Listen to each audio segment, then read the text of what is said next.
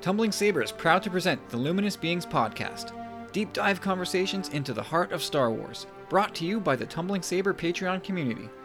Become a powerful friend today and get access to tons of our exclusive and early access audio content at patreon.com/tumblingsaber and become more powerful than you can possibly imagine.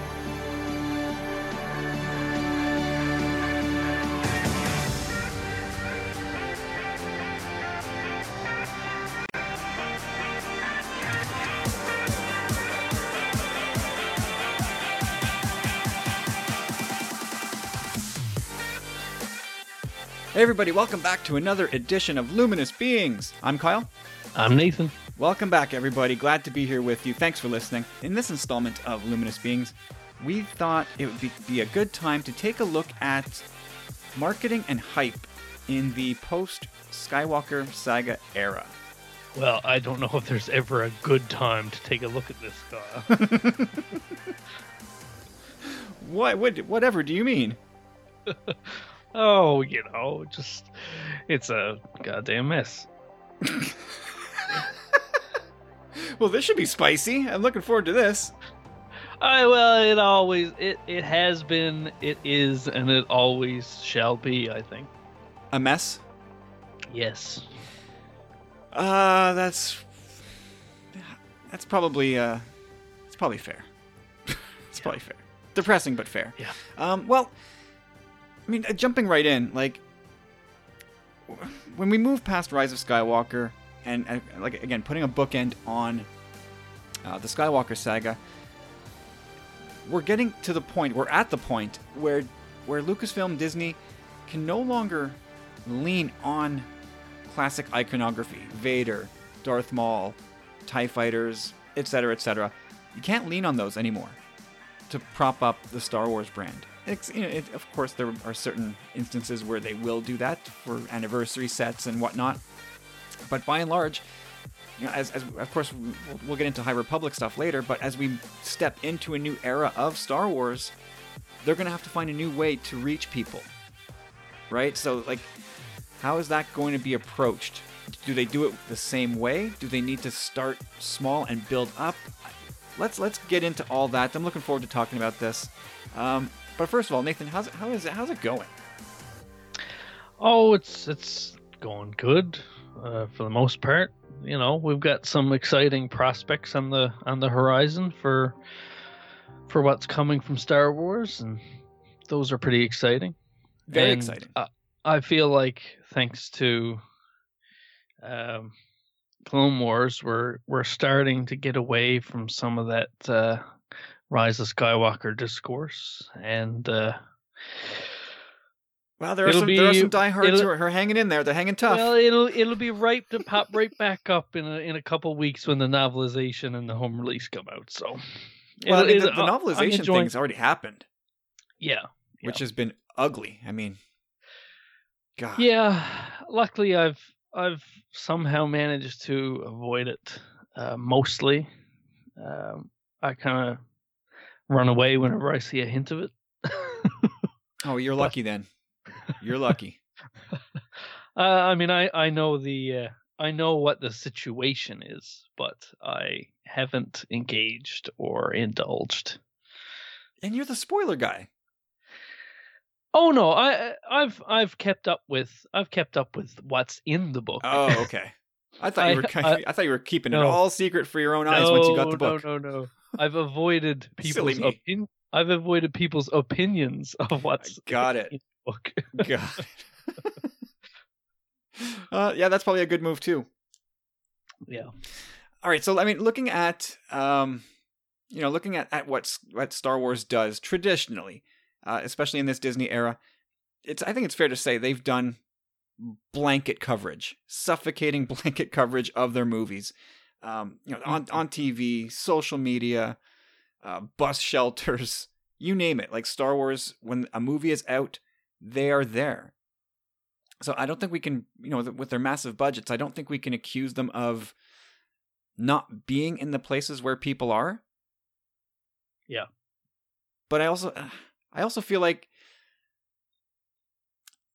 I'm struggling to find the term. Some of it feels mailed in. the marketing. But I don't know what else they can do. But I mean, that's in the past. I think it's better to look at going forward. How do they handle the dissemination of information going forward? PR, dealing with rumors, and reining in fandom discourse, and then of course to the actual like outreach and marketing of all the new Star Wars properties that are coming. I want to try to touch on all that stuff if we can today. Yeah. So where do you want to start? What's your initial take on all this? Well, I feel like they haven't had a coherent strategy across all of their movies and TV shows. Like it really feels kind of I don't know, unorganized, in that they haven't marketed any of the movies the same way, despite fans who are waiting for trailers or posters or announcements. They always look back to the previous iterations of those announcements for the past movies to try to figure out. I mean, we've done this. We've looked back at the Last Jedi marketing to try to figure out when to expect Rise of Skywalker marketing. Yeah, you're right. I hadn't thought of that, because there is like, oh boy, there's going to be a Monday Night Football trailer. We can expect it here. Oh, there's going to be an international trailer that came out 3 weeks after. We can expect it in this window. And you're right. Like it became predictable. It was almost templated, like somebody just copy and pasted dates. Yeah, but at the same time, the marketing doesn't feel consistent. Like it is. There are those benchmarks that you can apply, but I don't know. It seems, and maybe this has to do with different directors and producers. I don't know, but I just don't see a strategy. You know what I mean? When I look back at the marketing for each of the movies, and even The Mandalorian, I don't see strategy. Like I don't I think the strategy seems very standard. Yeah, and it seems to me that the underlying problem, and I think this has proved to have failed, is that they continually rely on Star Wars to sell itself. Mm-hmm. And we've learned, between Solo and even the Rise of Skywalker's less than ideal box office, that just doesn't work. It doesn't work anymore, at least. Yeah, you're right. Like I think they did kind of rely on Star Wars to sell itself, and I think that's part of the thing that maybe sabotaged Solo, because everything was peachy until then, more or less. I mean, TFA of course was a smash. Rogue One was also a smash, maybe even a bit of a surprise smash to make $1 billion off a spinoff. And then The Last Jedi came out and still made a boatload of money. But there was, of course, the backlash to that movie. But by the time Solo came out, I wonder if, because I think the story with that movie's release is that they weren't pushing it. It was Disney's call to not alter their schedule. It's sticking in May, come hell or high water. Figure it out. And so they did, but the result was a movie that, I mean, again, I keep making a joke about this, but if you kick off your marketing campaign with Denny's, you're doomed. And that's exactly what they did. Trading cards, which are cool. Like, I wish I had those Denny's trading cards, but I think you're doomed. You've doomed yourself a little bit if that's where you kick things off for this movie. Yeah. Well, and I mean, it doesn't help when you do those things and people feel excluded. Like, I mean, we have one Denny's in the province. and it's just down the road from me. But of course, we didn't get that promotion. Yeah, I don't think it I got don't it. think. Yeah, there's not. I don't think there's any Denny's in Quebec where I am, but there is one about 40 minutes from me in Ontario. And Right. we went. It's on the way to my parents' house. We stopped in. You guys have the solo cards? What? Yeah. Got it. Never Yeah. mind. And that's the thing. Well, and we can talk about, the exclusion of the international market. That's to me, that's a huge missed opportunity. Of course, I'm speaking selfishly because I want more of it myself. But even from a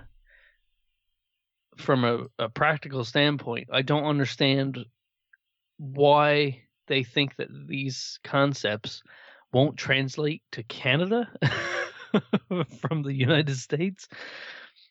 It's baffling. But yeah, I mean, but yeah, we didn't get the Rise of Skywalker Happy Meal toys either. mm-hmm. And I wonder if part of it is simply that. I think for the Rise of Skywalker Happy Meal thing, that one I can almost rationalize because that's when McDonald's in Canada does their like Monopoly thing, and that's a huge thing over the holiday season for them. Huge. So I don't think they were going to mix up a Star Wars promotion with their Monopoly thing. But also I wonder if it's because you have to provide all this stuff in both English and French because we have two official languages. I wonder if they just go, forget it. It's not worth having to go through the effort of providing exclusive sort of materials for Canada, which represents 8%, 10% of our market. Yeah, I mean, surely Disney and McDonald's don't have the resources to accomplish that. No, they surely do. I wonder if they feel like it's just not worth it. Oh, I don't know, those lazy Americans. Hey, they got other things to worry about. Let's let them figure out 2020. I don't care. Hey, we're trying to make jokes here. Let them figure it out. But listen, hey, Kyle, let's keep politics out of Star Wars, okay? Oh, right. I'm gonna scratch that off the list for a future topic. No politics. Okay. Good. That's cleared up. Now that we got that, there's never been any politics in Star Wars. Got it. But yeah, I agree. I mean, the Denny's thing, that was hoy. I mean, it was baffling. They had a reveal event for that. You remember that? Yeah. Like where they invited press to eat pancakes. They invited press when there's a Star Wars movie coming out. They invited the press to eat goddamn pancakes, Kyle.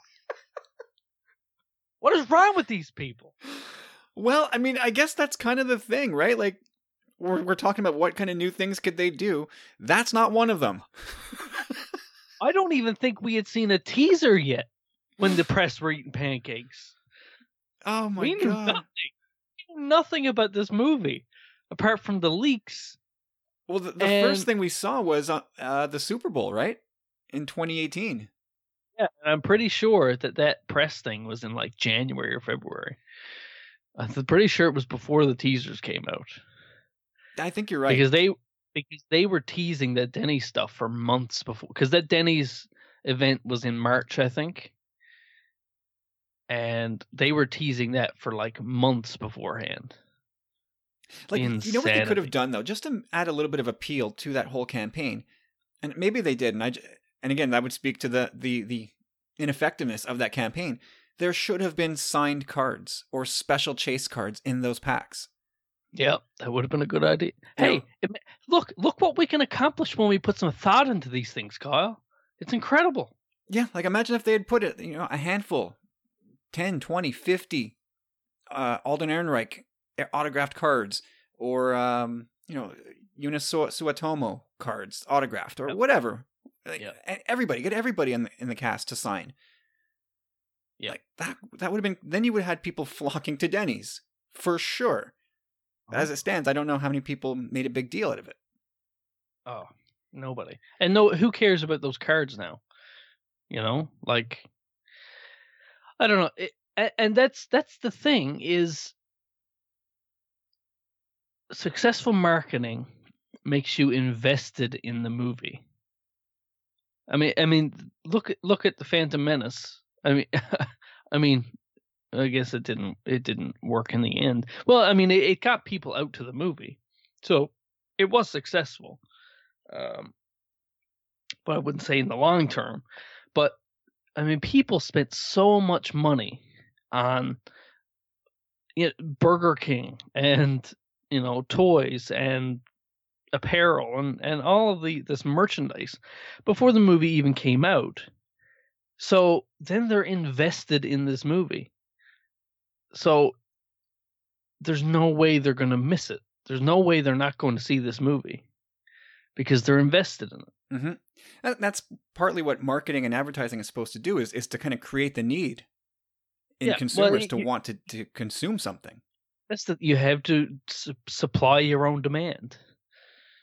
And boy, with Solo, they definitely didn't do that. But even then, it's with the other movies too. I think they could have had much more successful marketing campaigns because, like I said, they rely. And I mean, this has been discussed ad nauseum, but they've continued to rely on Star Wars selling itself.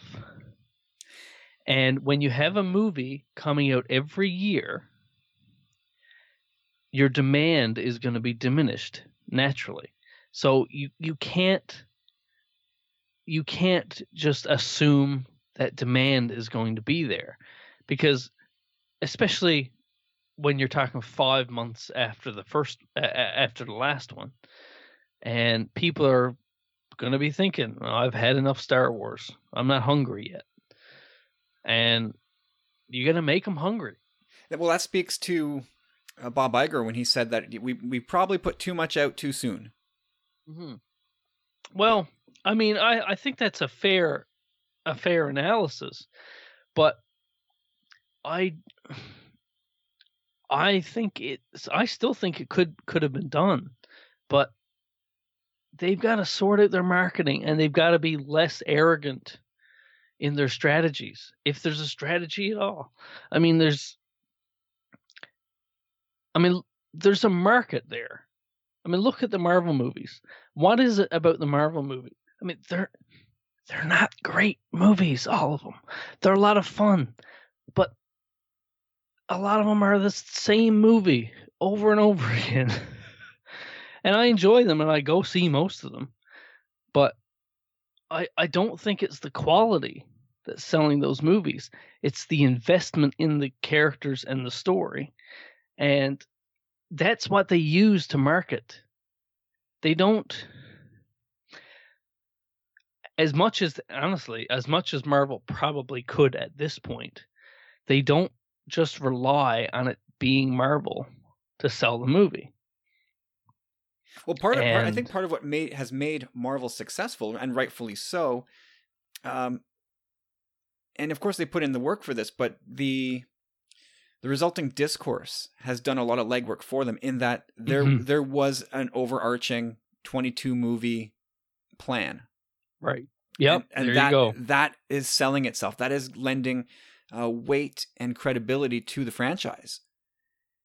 And I think this era of Star Wars, in retrospect, is sorely lacking that. We can argue all day, was there a plan with this trilogy? Was there no plan? It doesn't matter, because the perception is, I think, broadly that there kind of wasn't. And I think that hurts. Yeah, I mean, in retrospect, that's real clear. And also, I think asking people to get that invested in a story that's going to be over in 5 years is asking a lot, because it really starts to feel disposable at that point. I mean, Marvel movies are very disposable. You can go back and watch them, sure. Yeah, I mean, I don't mean to any of these comments about the MCU to be sweeping, but generally, you're always jonesing for that next fix. You're looking ahead more than looking back. Well, that's But I think that's the genius of the post-credit scene, which yeah, which in itself exactly. is the first piece of marketing for the next movie. Like, Yeah, you leave sure, the theater going, "Oh man, look what they just teased me with." sure. But Star Wars asks you to, um, Star Wars asks you to buy the home release. You know, like it- Star Wars doesn't want to be disposable, and I don't want Star Wars to be disposable either. No, I want it to be lasting and to be important. But I also think when you say, okay, we're going to tell this huge story in 5 years. I mean, when you've got the MCU, or when you're used to how previous Star Wars movies have been released, 5 years is a very short time for an entire trilogy. well, there was. I mean, from the original trilogy through the through the prequel trilogy, Star Wars almost had a captive audience. There was nothing else like it except for Yeah, Harry Potter with the yeah, prequels. There was really no competition, and even then, like, Star Wars was Star Wars, and they were always put out, I think, in staggered years. Maybe 2005 was an overlap year. hmm, I don't know for sure, but it felt like there was always elbow room for both movies, for both yeah, franchises. But like, I think Star Wars is guilty in this era, which is a huge shame, considering the resources at the disposal of Disney. Is that, again, it goes back to thinking that Star Wars would sell itself and it would create its own elbow space out there, and that's not the case anymore. So no, they and I've always had this underlying sense that, for as much reverence as they issue to the OT in the spirit of George Lucas, I've always had this sense of dread, and that's maybe my own cynicism, that they just want to get this over with. They want to wrap up this Skywalker saga yeah. and get on with it. And I think, when I'm looking at the Rise And of I Skywalker, understand. I'm in the same place. I'm glad it's done. oh, yeah, I'm grateful for what we got, no doubt. Like, with the ups and downs, I will always love these movies for various reasons. But it seemed clear to me, and people out there listening can, of course, disagree, and I'm sure people will, and they do. But I felt like they want to just get this out of the way, and then pave the way for what's next, and Yeah. give that its fair crack. Because looking at Rise of Skywalker, uh, like, merch, there's nothing out there, man. Like, as a No, collector, it's there's nothing. And it really, in terms of Black Series figures, there was a handful, vintage collection stuff. Again, even less. There was like a Zori Bliss, a Sith Trooper or two. I think a Poe Dameron, a Rey. There was like 6 or 7 Rise of Skywalker figures, and then of course they had the Galaxy of Adventures line for kids, which is just sitting there because kids apparently don't play with action figures anymore. But like, there's no T-shirts on the racks. Like, usually you would see Praetorian Guard shirts for kids. You would have expected to see Knights of Ren shirts all over the place, and all that kind of stuff. Lunch boxes. You're not seeing yeah. any of that, and to me it just says that they didn't want to invest in this movie in that way, and just get it over with. Maybe they didn't want to have Rise of Skywalker stuff on liquidation in 2022 when they'd be trying to ramp up for the next thing. So maybe they're just trying to do some, like, prior like housekeeping in advance. I don't know that as far as merchandise goes, I don't think they're that forward thinking. I think it's all immediate. And I think I don't know what chuckleheads they've got doing that stuff, but well, I mean, whatever chuckleheads like, they've got doing it, they're at Hasbro. They'll be doing it for a while, and yes, for sure, toys is a different story, because it's, well, merchandise in general, because there are so many different licensees. But just focusing in on the Disney Hasbro thing, yeah. oof, man, it's been rough. It's been Well, real rough. it's like, how is Hasbro so terrible at this? And then you look at Lego, and they're so successful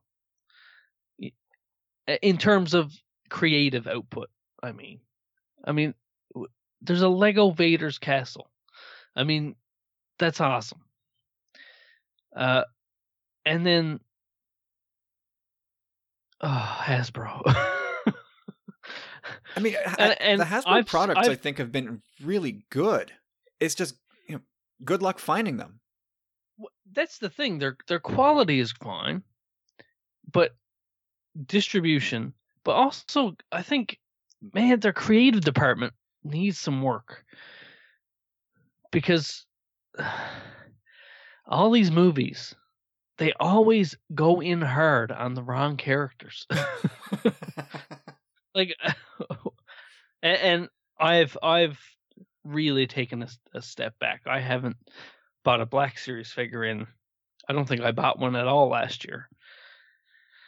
But so I'm a little out of the game compared to you and Corey. But even myself, my Black Series purchases have been in the gutter. Mm-hmm. I picked up a Sith Trooper and a Rey in the white box. That's it. Right. That is the extent of my Black Series purchases for Rise of Skywalker. Yeah, I mean, this is the thing, is you can't expect people to both work and pay for your product. Like, the amount of effort I have to put in to buy a Black Series figure, I should get a discount on it. Because it's just not worth it to me. I've got other things to focus on, and my focus has always been more on the stories than the toys.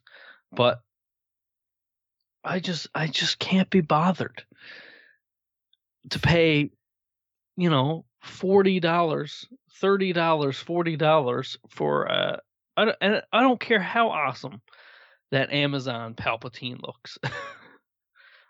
I'm not spending that kind of money on a toy that I'll order, and then it'll end up being on back order for 3 months, and then it'll tell me the order's canceled. Yeah, that's been the frustrating thing. Distribution is just garbage right now, absolute garbage. And case in point, just today, I was going through one of the Facebook collecting groups, and somebody in Ontario had posted a picture from a discount chain called Treasure Hunt. And on the pegs, I'm not even joking, it's, I gotta pull up this picture quickly, but it looks to be like 25, 50, maybe 60 carbonized 60 carbonized First Order jet troopers in like that pearlized white box. It's in one like section of peg at this store, about 60 figures stacked deep with a big sign above it saying 50% off. And it's like, I was so furious, and irrationally so. These are toys. Get over it, Kyle. I know. But as a collector, this has been infuriating. I didn't see a single one of these, and now 60 of them turn up in one discount store in Ontario at like $10 a figure. Like, what the hell is this? They're throwing away money. It's ridiculous. Not only that, they're killing interest. Yeah. I can't tell you the amount of people that are like, this is getting too difficult. Yeah. It's becoming too much of a drag. It's becoming too difficult to collect. I've sterilized my collecting by doing pre-orders, which is just, it's no fun. Yeah. Anyway, I don't want to get too deep into collecting, but like one vein of collecting I think bears mentioning. So if you think back to the old vintage Star Wars action figures, like the heart and soul of what propped up the trilogy way back 40 years ago, like the artwork on the box, like it's still classic today. I still love that look. I think everybody does. Uh-huh. But each package had like a picture of the character that was, Greedo had a Greedo picture, et cetera, et cetera. Because you had to, because there was nothing really to rely on as to say, like, here's the overarching thing about Star Wars. It was still so relatively new, that you couldn't lean on anything. But then you get to the Power of the Force 2 line in the mid-90s. You had Vader on the box. Everything either had Vader, Darth Maul. The Revenge of the Sith line was again leaning on Vader. Countless lines have relied on Vader and just a cool villain, whether it's Maul or again Vader. The next era of Star Wars won't be able to do that. Mm-hmm. So I think that's another avenue that they are really going to have to think about. How are they going to do this going forward? Whatever characters come next in 2022 on the screen, if that's the thing that's still going to happen, what will that look like? Are they going to try and lay groundwork with this High Republic stuff so that when the things do hit the pegs, it has that overarching look and say, oh, look, it's new Star Wars because it has, is a generic Jedi enough? Or to me, that's important. Like it on a strategic level, that is something they need to figure out how they're going to present Star Wars to kids, to collectives. What is your iconography for something nobody's ever seen before? Yeah, they can slap a lightsaber on there. We'll all kind of recognize it, but is it going to resonate? Well, and Star Wars really relies on that iconography, like you said. So when you're attempting something new, I mean, a blaster looks like a gun. I mean, how many different versions of laser swords have we seen throughout different IP? I mean, I mean, that's something I hadn't considered, but you're right. It's a huge part of Star Wars marketing, and when you take that away, what's left? Right. So, like, again, it goes back to the thinking that Star Wars sells itself, and to a degree, it kind of does, but it won't forever, and it's already, I think, showing cracks in that armor. So, just throwing a lightsaber, like a generic Jedi with a lightsaber on the cover, does that do it? Or, I mean, yeah. I know this particular talking point sounds ultra specific, but I think it speaks more broadly to the overall strategy. Is how are they going to present new Star Wars to fans? Yeah, because really they're starting over, and I think the way that they've treated Rise of Skywalker, and just sort of like, okay, let's go, let's get this done, let's get the DVD out, let's get this out of here, let's focus on the new. Here we go. Yeah. Mm-hmm. They're starting over, and I kind of want them to have to put in the hard work of drilling down, figuring out what makes Star Wars tick, and then leaning on those things, and not just saying, well, it's Star Wars, so it's all good.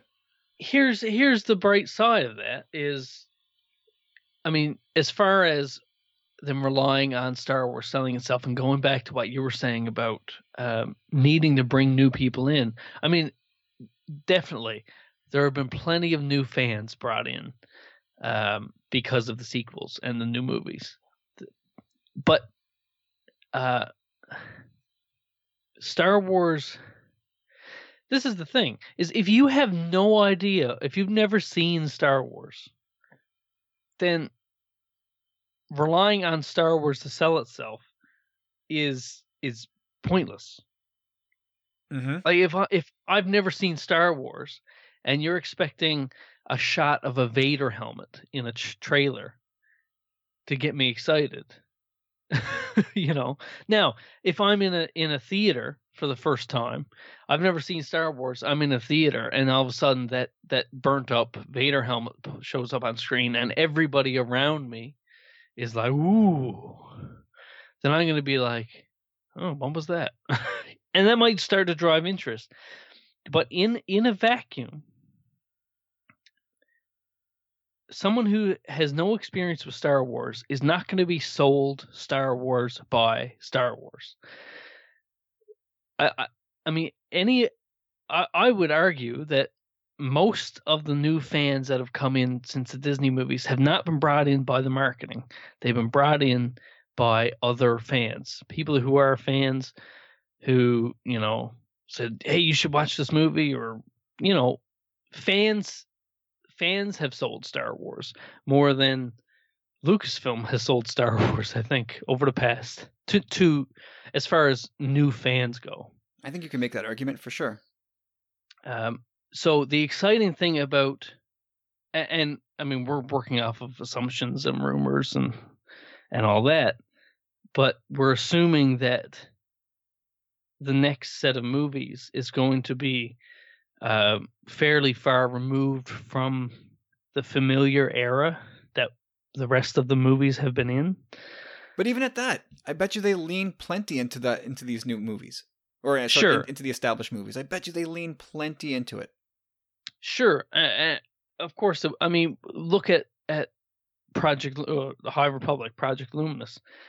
I mean, they relied on like one of Obi-Wan's first lines in A New Hope, like one of the earliest lines in Star Wars. Yep. They relied on that to market a totally new era in publishing. So you're right. They absolutely will do that. And I wouldn't be surprised if we hear that quote over the first or one of the trailers for the new movie, regardless of where it's set. Provided there are Jedi involved, which I think, of course, there will be. But the exciting that's the exciting thing about it is if these new movies are set in a different era, in a way, they're going to be forced to, I mean, to varying degrees, they're going to be forced to market to everybody, sort of evenly. They're going to have to convince longtime Star Wars fans, new fans, non-fans. They're going to have to convince all of these people to get on board with this new series. And it's, I mean, who knows how successful they'll be. I have a feeling it will depend on how much they lean on Star Wars selling itself. Yeah, and well, one thing that gives me hope is like you just said, having to market to everybody. The High Republic announcement from a few weeks ago, I think they did a good job of displaying what's coming and things that are aimed at different age groups and different demographics. Yeah. I think that's positive. Well, I think that's a good sign. They outright said that there's a story for everybody, somewhere. And that to me gives me hope. That's a good start. And I wonder how much that has to do. I mean, unfortunately, I think that might have to do more with the authors, who engage with the fans more than it does with the managerial side. Well, that is a good question. It kind of it sort of segues nicely into the next idea that I want to get to is like Lucasfilm is obsessed with the idea of I'll take it from JJ, the mystery box, preserving secrets, holding things back.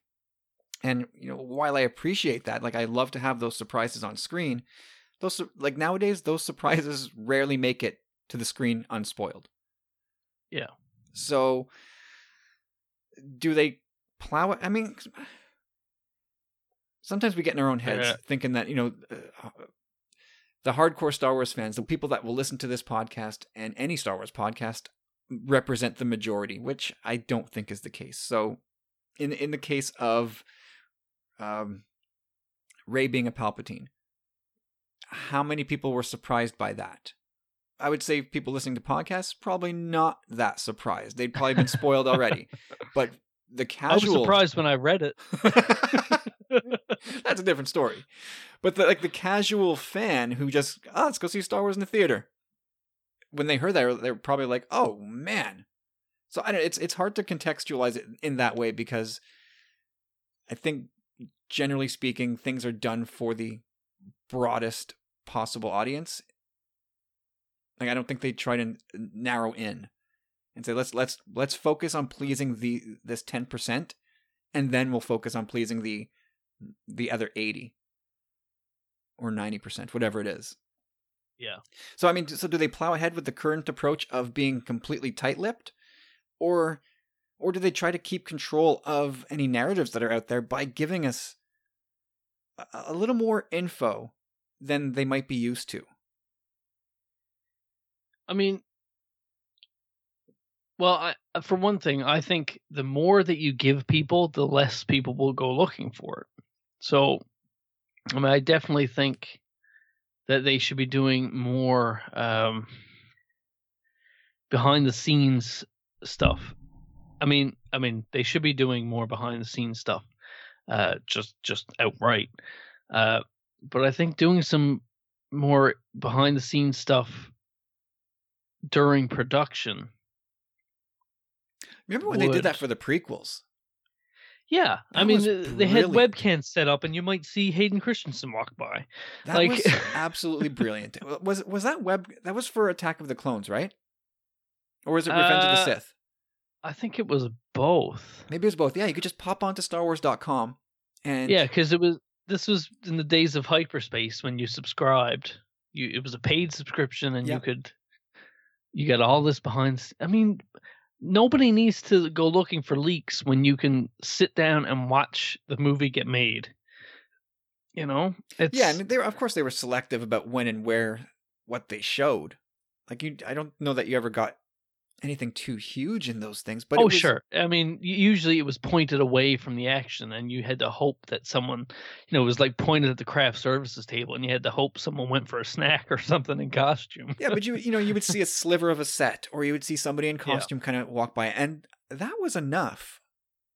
Yeah, I mean, it just, sparks the imagination and gets you excited. And that's the thing. That sort of thing maintains your excitement. There's no like getting distracted and becoming interested in something else. And then all of a sudden the marketing picks up and you're like, "Oh yeah, that thing." No, it's a steady level of excitement for, 2 years as the movie gets made. And then the marketing starts and you're there. You're still there ready for it. I mean, I think and I had such high hopes for Rise of Skywalker when uh Abrams posted that uh, production, that first day of production photo on his Twitter. I was like, oh, "Is this how you're gonna do it now?" And then This never is the again. way to do it. Never again until the very last day of production. It's like, well, what a goddamn waste. Yeah, what a tease that was. Uh, I mean, but that is the way to do it. But I mean, remember how exciting it was to see Ryan Johnson's photos from the set? Absolutely. And again, I mean, that's a page from the, I think, again, prequels. I can't remember exactly which one, but they had a daily photo during production time. yeah, Now, on top of the webcam, they would post, I forget what they called the image, but it was like a series, and every day they would post a little image from behind the scenes of the making of, and it was sometimes it was literally a behind the scenes shot, but yeah, sometimes it was of a character, usually an extra, like somebody from Mos Espa in costume on the set. yeah. But it was always enough just to like again all by eyedropper, but you would get that little taste of official Star Wars goodness, Yeah. and that is non-existent now. Well, you remember in, was it 2014, 2015? I think it was 2015. Anyway, that costume, Luke Skywalker in costume from The Force Awakens leaked. Mm-hmm. And apparently Abrams was pissed about it because of course Mystery he box. likes his surprises. But you can't imagine if that was Lucas, like, I don't know, if Palpatine from the end of Revenge of the Sith leaked early, I can't imagine his blood pressure raising a bit. It's like, well, they were going to see it eventually. Like, you can really tell the difference in priorities. And I don't know. I think it only helped the prequels. I agree. Uh, I think that yeah. because again, anticipation for those movies was already high. But that just, puts it over the top. I don't understand why they think that secrets in these movies are so valuable. It's just, and of course, to a degree, you want surprises, but the way things look to me aren't nearly as important to what happens in the story. If I want to be surprised, okay, and I don't really want to be surprised. I want to know what's in the movie going in. But I think most people really care about people who care about being spoiled. They really care about what happens in the story. I don't think they really care about.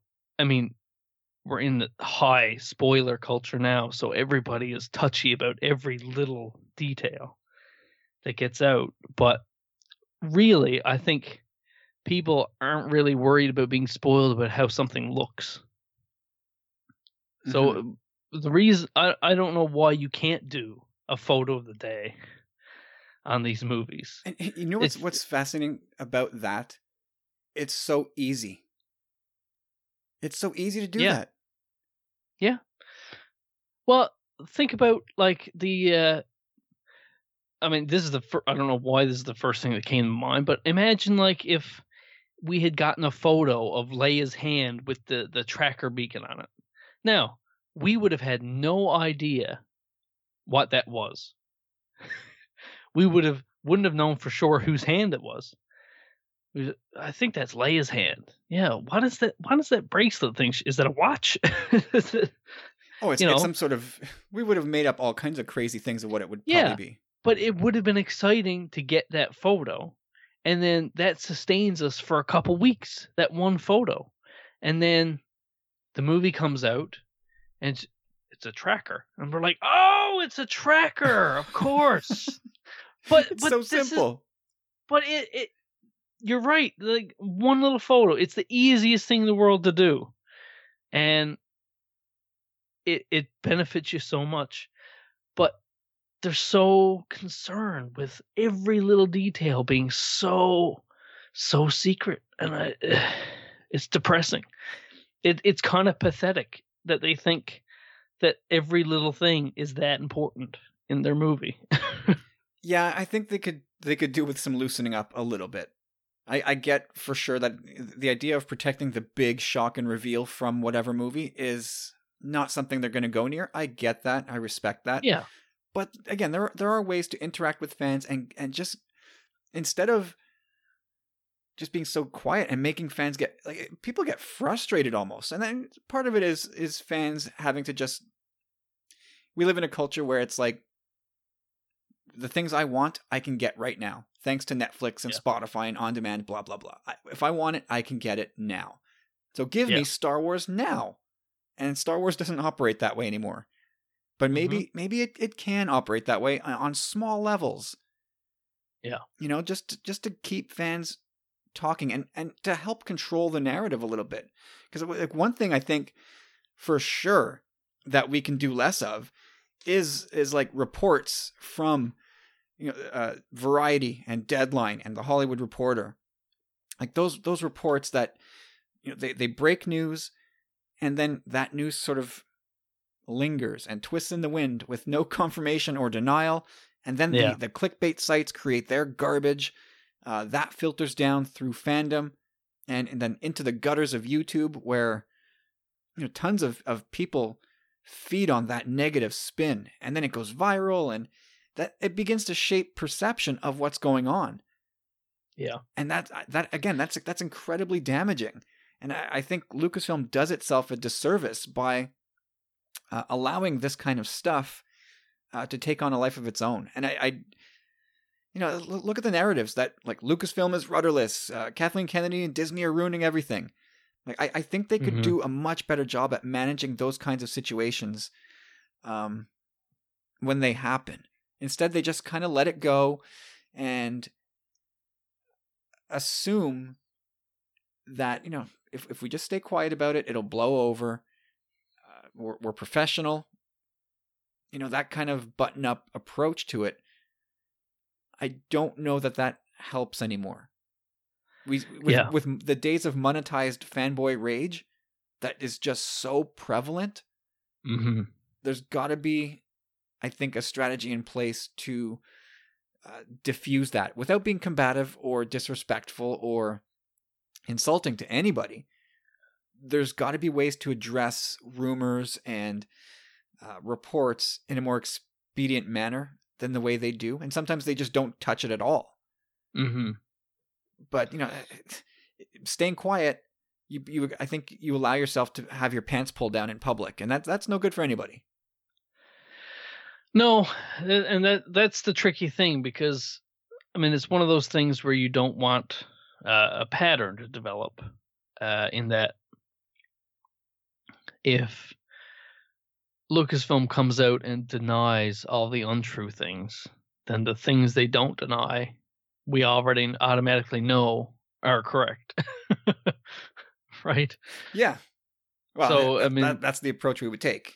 You went out of your way to deny this or that or confirm this and that. Therefore, exactly. The others must be right. Yeah. Exactly. So then it's someone's full-time job to scroll through Twitter and deny or confirm.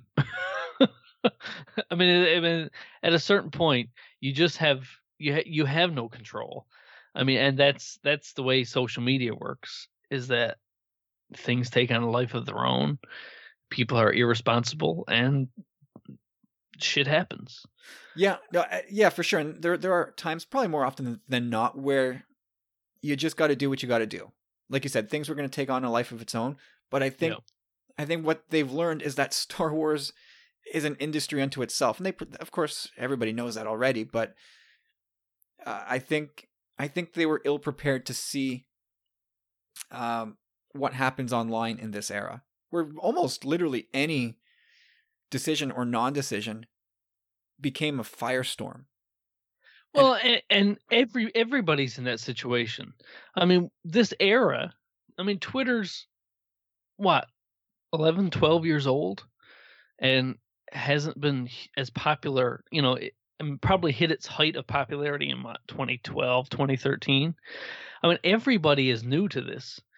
And I would say that the outrage culture has really only been around for the last 6 years. I would say it probably started 2014, 2015. The day they nuked canon. Yeah. Well, you had Gamergate, and then the next big thing was probably Bring Back Legends. In terms of pop culture, it was probably Gamergate, Bring Back Legends, and then Comicsgate, and then Star Wars Gate, which was sort of a leapfrog of Bring Back Legends. But yeah, and though those are the most extreme examples, of course, and that now you have Reylo culture, which is, again, you hate to use a broad brush, but is proving to be very problematic. And it's ridiculous that I have to preface with this, but I don't mean the good Reylos. I have, there are Reylos that I like, fine. I have friends who are Reylos, yada yada yada.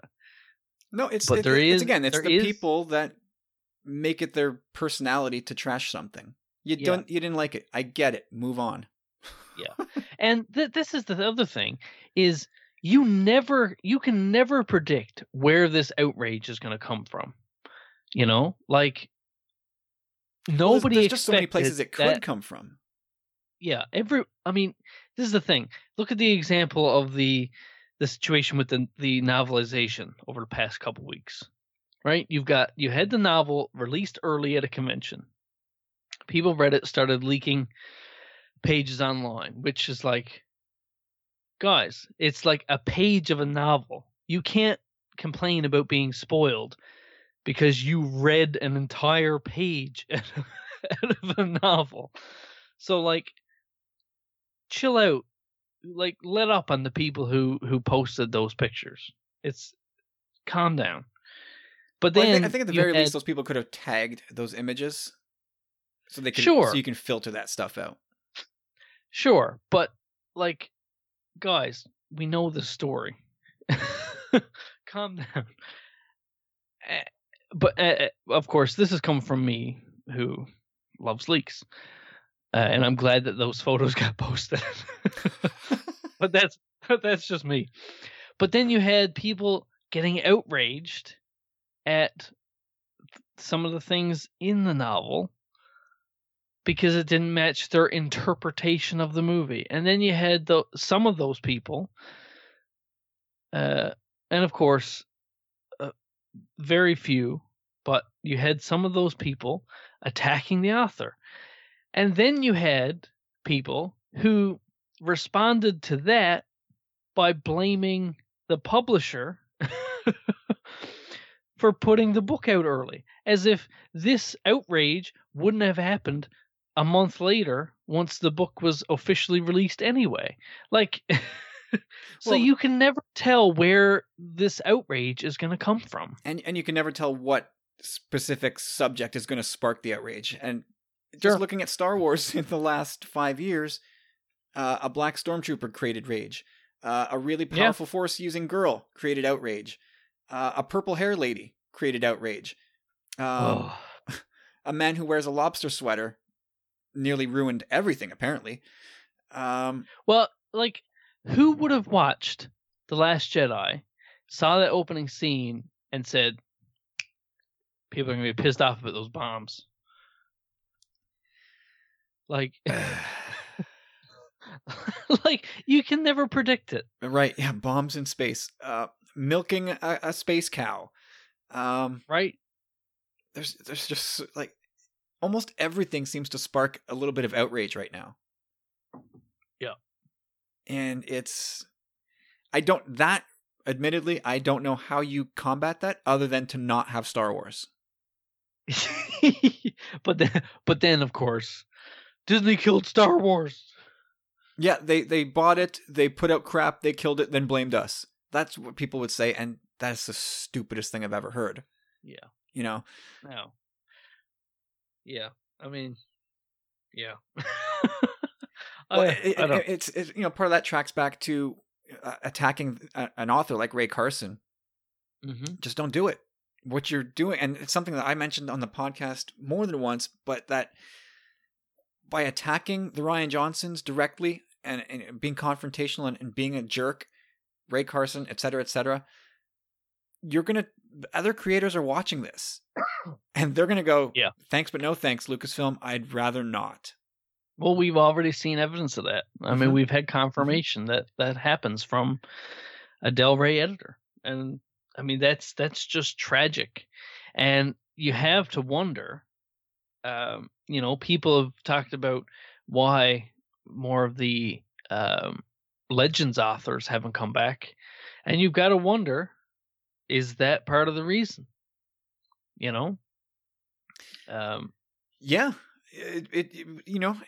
think that, okay, we wiped this slate clean, but we can have, like, we know you guys love those books, so we can have those same authors tell new stories. Or I don't know, maybe you do need a fresh author at that point to tell it that new story. Because I guess maybe some people just empty themselves emotionally when they write a story, and to get them to do another one, maybe it's not quite that simple. But in theory, you could have had Karen, who did the Republic Commando series?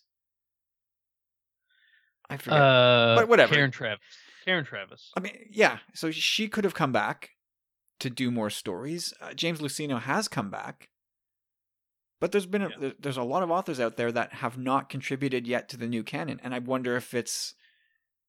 I don't know what's driven that, but anyway. I think the last thing I want to say in terms of sort of like the PR angle of all this whole thing is like announcing things way prematurely. Mm-hmm. Like we're still waiting on any sort of official info about Rian Johnson's trilogy, which again, it was announced in November 2017 before The Last Jedi came out. And at this point, given all that's happened, I don't think anyone can convince me that when they made that announcement, that they intended to wait years before telling us anything else. Yeah. So obviously things have been a real mess in fandom. I mean, we're 2.5 years since that announcement. But yeah, and again, there's no way you can convince me. Nobody can convince me, not even Kathleen herself, if she said, yeah, no, we intended to announce it in November 2017, and then just wait 2.5 years before we tell you anything else. No way in hell. Something has happened internally. Now, I'm not saying that Ryan's been subtly fired. Oh no, I don't think it's anything specific to Twitter here. Saturday Morning Update Twitter. Looks like Rian Johnson has stepped away from his Star Wars project. Oh no! Yeah. There you have it. Corey's gonna be crushed. Aren't we all?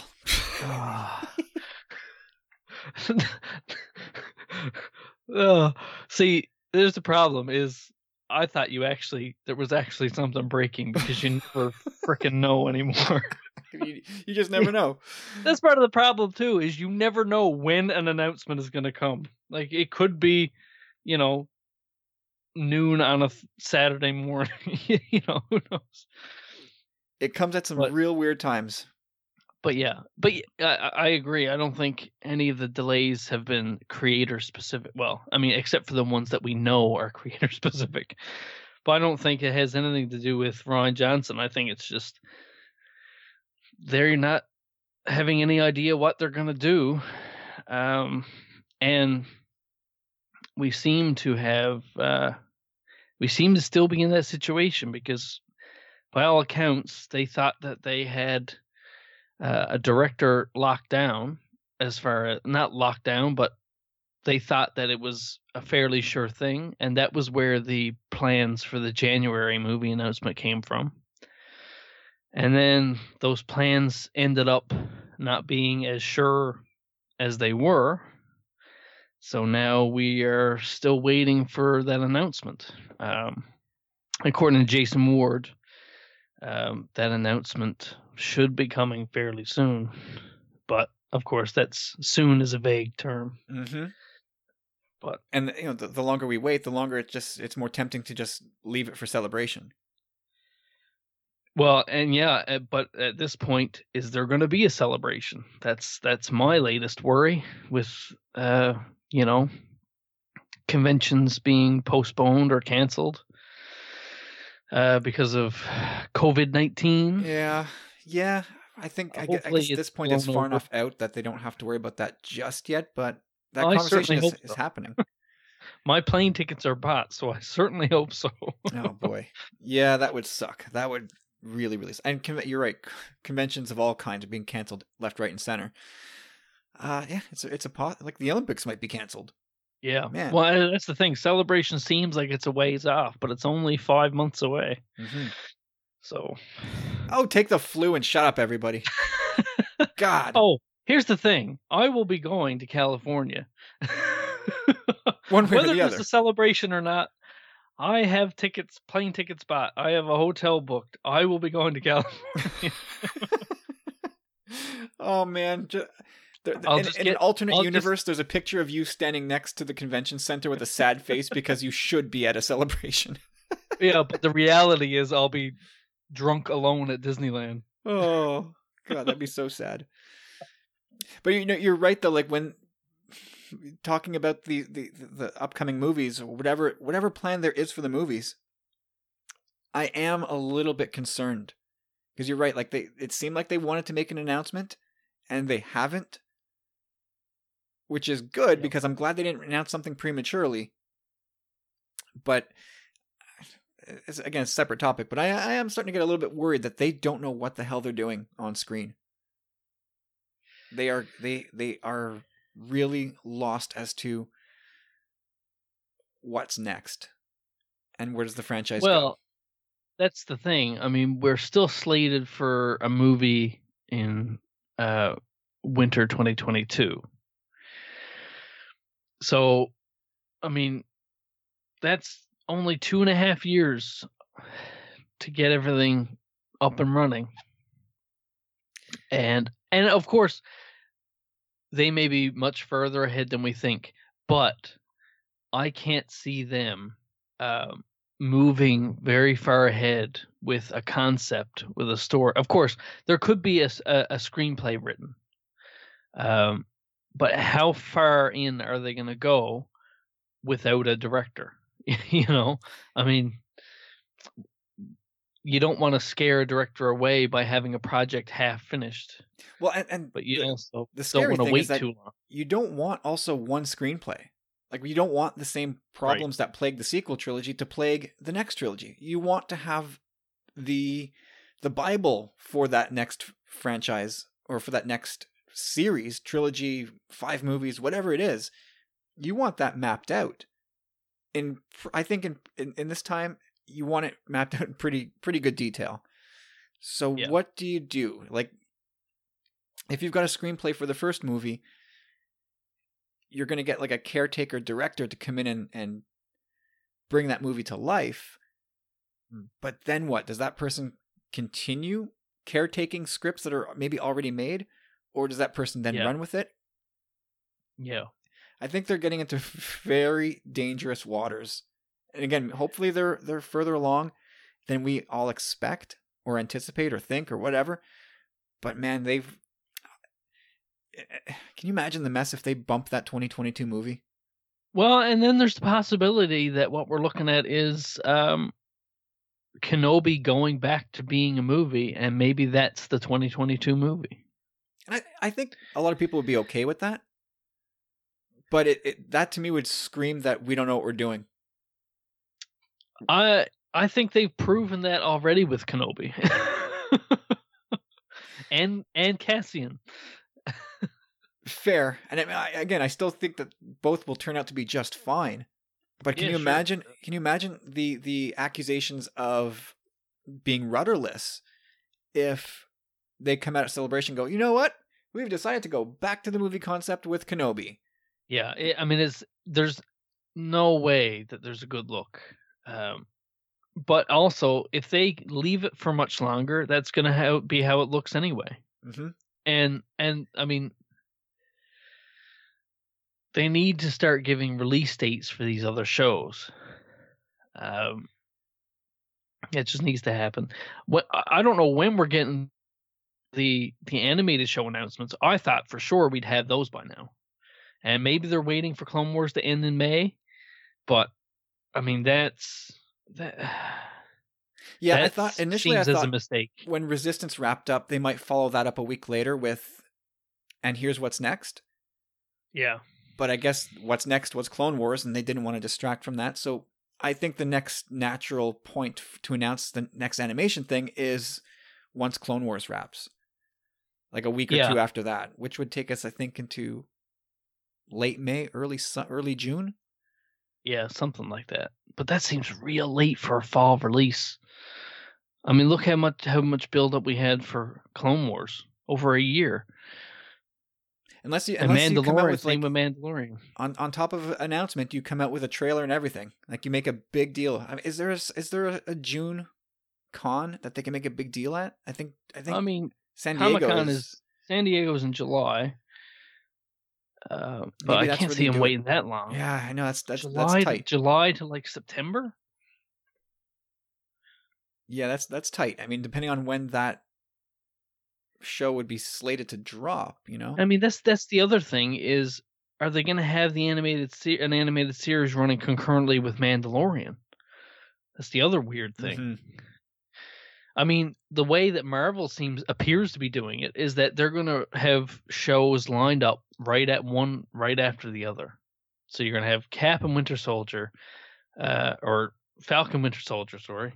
You're going to have WandaVision, and then right away is Loki, and then right after that is whatever's next. You'd think they'd be attempting the same thing with Star Wars. So you'd think that once Clone Wars wrapped up, they'd have something ready to go right away. Now, you would think that since they're just getting started, maybe that won't be the case, but I don't know if I see them having 2 Star Wars shows running simultaneously.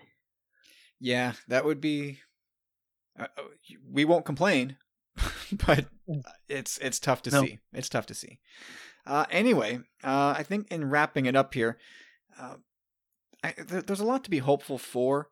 Again, these are two massive, like Lucasfilm, Disney, huge resources, massive fan bases. They have the tools and the resources to do a great job. I think just what needs to happen, and maybe this happens now with Bob Chapek taking over at Disney. Maybe he's going to be a different voice in the room, and will demand different ideas from each of the divisions they have under Disney, Pixar, Marvel, etc. Maybe that's the thing. Maybe it needed a little bit of a shift there for things to really start to get crystallized, organized, and moving. Because right now, I think Star Wars almost seems stuck in neutral. With the more they spin their wheels, the more they just kind of throw out some placeholder content on Disney Plus. Yeah, maybe, but I mean, we know that Iger's staying on in a creative position for 2 years. Yeah. So I mean, maybe Iger will be looking at those other franchises while the other Bob looks at the overall picture. But I mean, one thing I've heard about this new guy is that, what's his last name? Bob what? Bob Chapek. Chapek. I'll never remember. I'll never remember that name. New Bob. Let's just call him New Bob. Yeah. I've heard that he's real cheap, and that has me a little concerned too. Well, so it makes you wonder that. Yeah, what strategy would they employ? So, like, I'm sure he's the type of guy where if you deliver, you'll get the budget. Yeah. If you don't, we're cutting back. So what does that prompt Lucasfilm to do? Do they say, okay, then that means we should go this new route and continue to mine Star Wars for new ideas and new stories? Or do they say, let's go to the cash cow, dust off that Skywalker saga? That's, there's $1 billion waiting for us. Yeah. That's frightening. Well, and we haven't even talked about where Feige fits in. But that's, I think we've gotten a ways away from marketing. Yeah, that's okay. People just like to hear us talk about Star Wars. Yeah, sure. And it all plays a role at some point. Of course, into the marketing funnel. Well, I mean, the problem is they're not marketing the future of Star Wars, which is a big problem. Yeah. So. Yep. Yeah, it'll be interesting to see how things play out for the rest of the year, and I mean, Celebration is going to be monumental. It has to be. It's monumental in terms. Can you imagine going to Celebration and all they do is just sort of talk about celebrating Empire's 40th?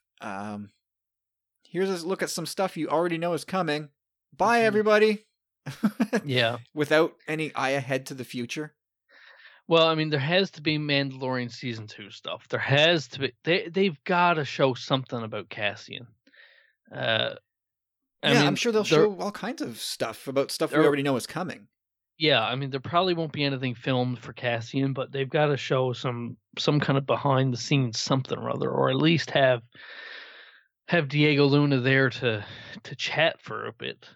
I mean, there's only so many panels they can do. Like, I'm sure they'll have a Dave Filoni animation panel, and I'm sure he'll be there for the Mandalorian panel, and a panel for everything that we already know is coming.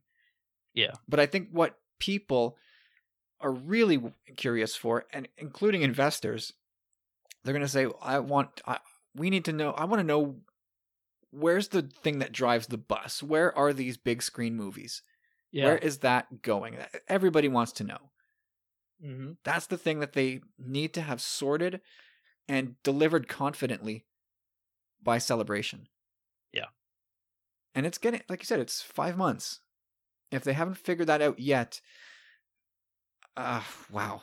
5 months seems like a long time, but at the speed at which things can move, it's nervous times. Yeah. Anyway, that'll do it for our sort of marketing / hype of Star Wars. There's lots to love, but I also think there's lots of room there for them to revise things, rethink the way they do things, and conduct themselves slightly differently as they enter a new era of Star Wars. But I'm curious to hear what everybody else out there thinks. Let us know. You can reach out to us in a number of ways on Twitter. I'm at Tumbling Saber. Nathan, you are at NAF Roberts on Twitter. You and also, in the Facebook group, of course. Yeah, join us in the Facebook group, the closed Tumbling Saber Facebook group.